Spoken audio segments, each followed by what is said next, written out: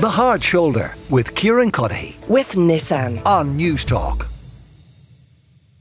Bernie, thank you very much for listening to The Hard Shoulder. Kieran Cuddihy with you until 7 o'clock this evening. Now, Dr. Marie Cassidy was the State Pathologist here from 2004 until 2018, and she is returning to our TV screens tonight, RTE television, to be precise, for Dr. Cassidy's Casebook, the Femicide Cases, episode 1 at 9:35 p.m. this evening. And she is with me now. Marie, it's a pleasure to speak to you. So tell us, what is this TV series about?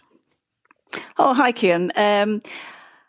Well, it's looking back at a lot of the cases that I dealt with over the course of my career, because I was in Ireland for 20 years. Although I was only a state pathologist since 2004, I was a deputy beforehand. And it always perturbed me the number of women that were murdered in Ireland, and I suppose worldwide.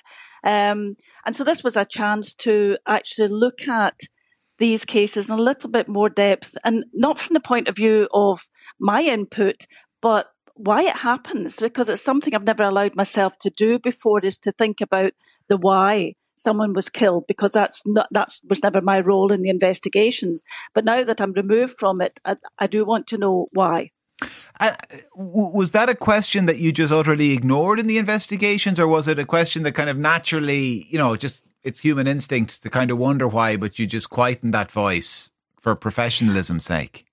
Yeah, you have to, because I have a very defined role when I'm involved in investigation of any suspicious death or murder. So I'm there to deliver the medical aspects, so the cause of death, time of death, anything that I can do that will help the investigating officers putting their case together.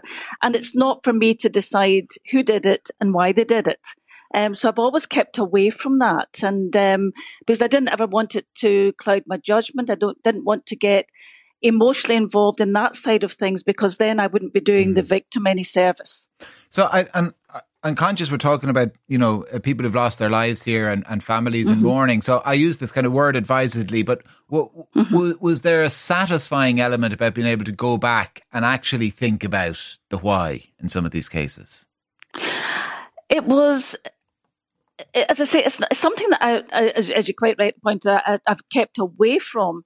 And so this was it was just a nice chance for me just to maybe look a little bit more in depth into the why, not just accept it's another death, it's another tragedy, this is awful, but actually, is there a way we can get to the bottom of this problem? Because that's something, again, that I was never party to. So the cases that have been picked for this series, I mean, are they cases that were particularly close to your heart for certain reasons? Well, they all are, but one of the great tragedies was when the Women's Aid released their list of the women who had been killed in Ireland. Hand on heart, I had to look at it and think, I had forgotten about that person. I'd forgotten about that. I'd forgotten about it. It all came back as soon as I saw the names. But I thought, isn't this awful that women are dying in these tragic circumstances, and we literally all just forget until the next one happens? So we were very careful in choosing the cases that we looked at, because I ask, have the families any objection to this? Do the families want to get involved in this? And I think that's one of the powerful things about this series, is you're hearing the families' voices, and you're hearing how it impacted them, the family, their lives. And that is just incredible, because again, it's something that I used to see a little bit once I was at court and I saw families and I spoke to families. But it's amazing just to hear just how actually it can destroy families, or it can bring them back together again. Because it's interesting, in the context of the Lucy Letby case, that awful case in the UK, we were talking about, victim impact statements, and she wasn't in court to hear them. And so it kind of precipitated a conversation about the value of them. And what the families of victims told us was it was very important to them that the perpetrator would be there and would have to understand the impact it had. Yeah, I mean, I think that's extremely powerful.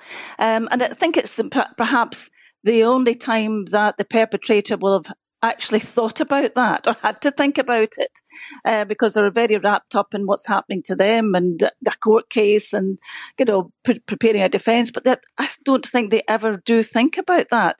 And this is a chance for the families just to say, this is what you did. You didn't just take one life. You affected so many lives, and this is how it has affected us. And same with the perpetrator. Their families are sitting there as well thinking, what on earth happened? Where did this person go wrong? How do I go on with my life? There's no winners. No, there's not. And yet we're kind of fascinated by these questions, aren't we? Again, it was the Lucy Letby case. People are just desperate to understand why, and often we'll never understand why. But I guess it speaks as well to the popularity of, true crime podcasts, or indeed this show as well, Dr. Cassidy's Casebook. There's a kind of a morbid but understandable fascination with trying to understand why, isn't there? Well, I think so. And I think most of us are able to cope with things because we think it will never happen to us. And we don't really, this has happened to somebody because of something or, something in their lives, that would never happen to me. I mean, how many times have women had that kind of conversation? If a man ever lifted his hand to me, you have to put yourself into these people's shoes. You have to see the lives that they're living.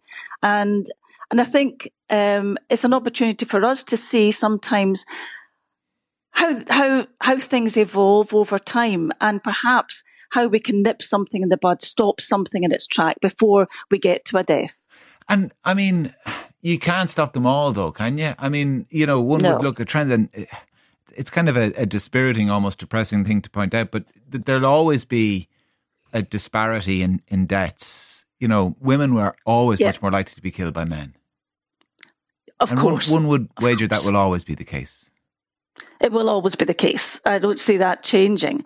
But what we do is, I think what we've done is we've spoken to a lot of experts, and I hope that perhaps will open people's eyes to what's going on and what is going on behind closed doors, and maybe making us not quite so reticent about not interfering, but perhaps being there as a listening ear, as a shoulder, something that we can perhaps reach out to someone and perhaps, as I say, prevent one of these deaths happening. Yeah, and listen, certainly that's the impression you get from the initial episode, the first episode tonight, Olivia Dunlea, from only a few years ago, a relatively recent case that's looked back on. It's going to be on tonight at 9:35pm on RTE1. It'll be on the RTE player as well. Dr. Cassidy's Casebook, The Femicide Cases. Marie Cassidy, a pleasure, and thank you so much for speaking to us. Oh, thank you for speaking to me, Kieran. Thank you. The Hard Shoulder with Kieran Cuddihy. With Nissan. Weekdays from 4 on News Talk.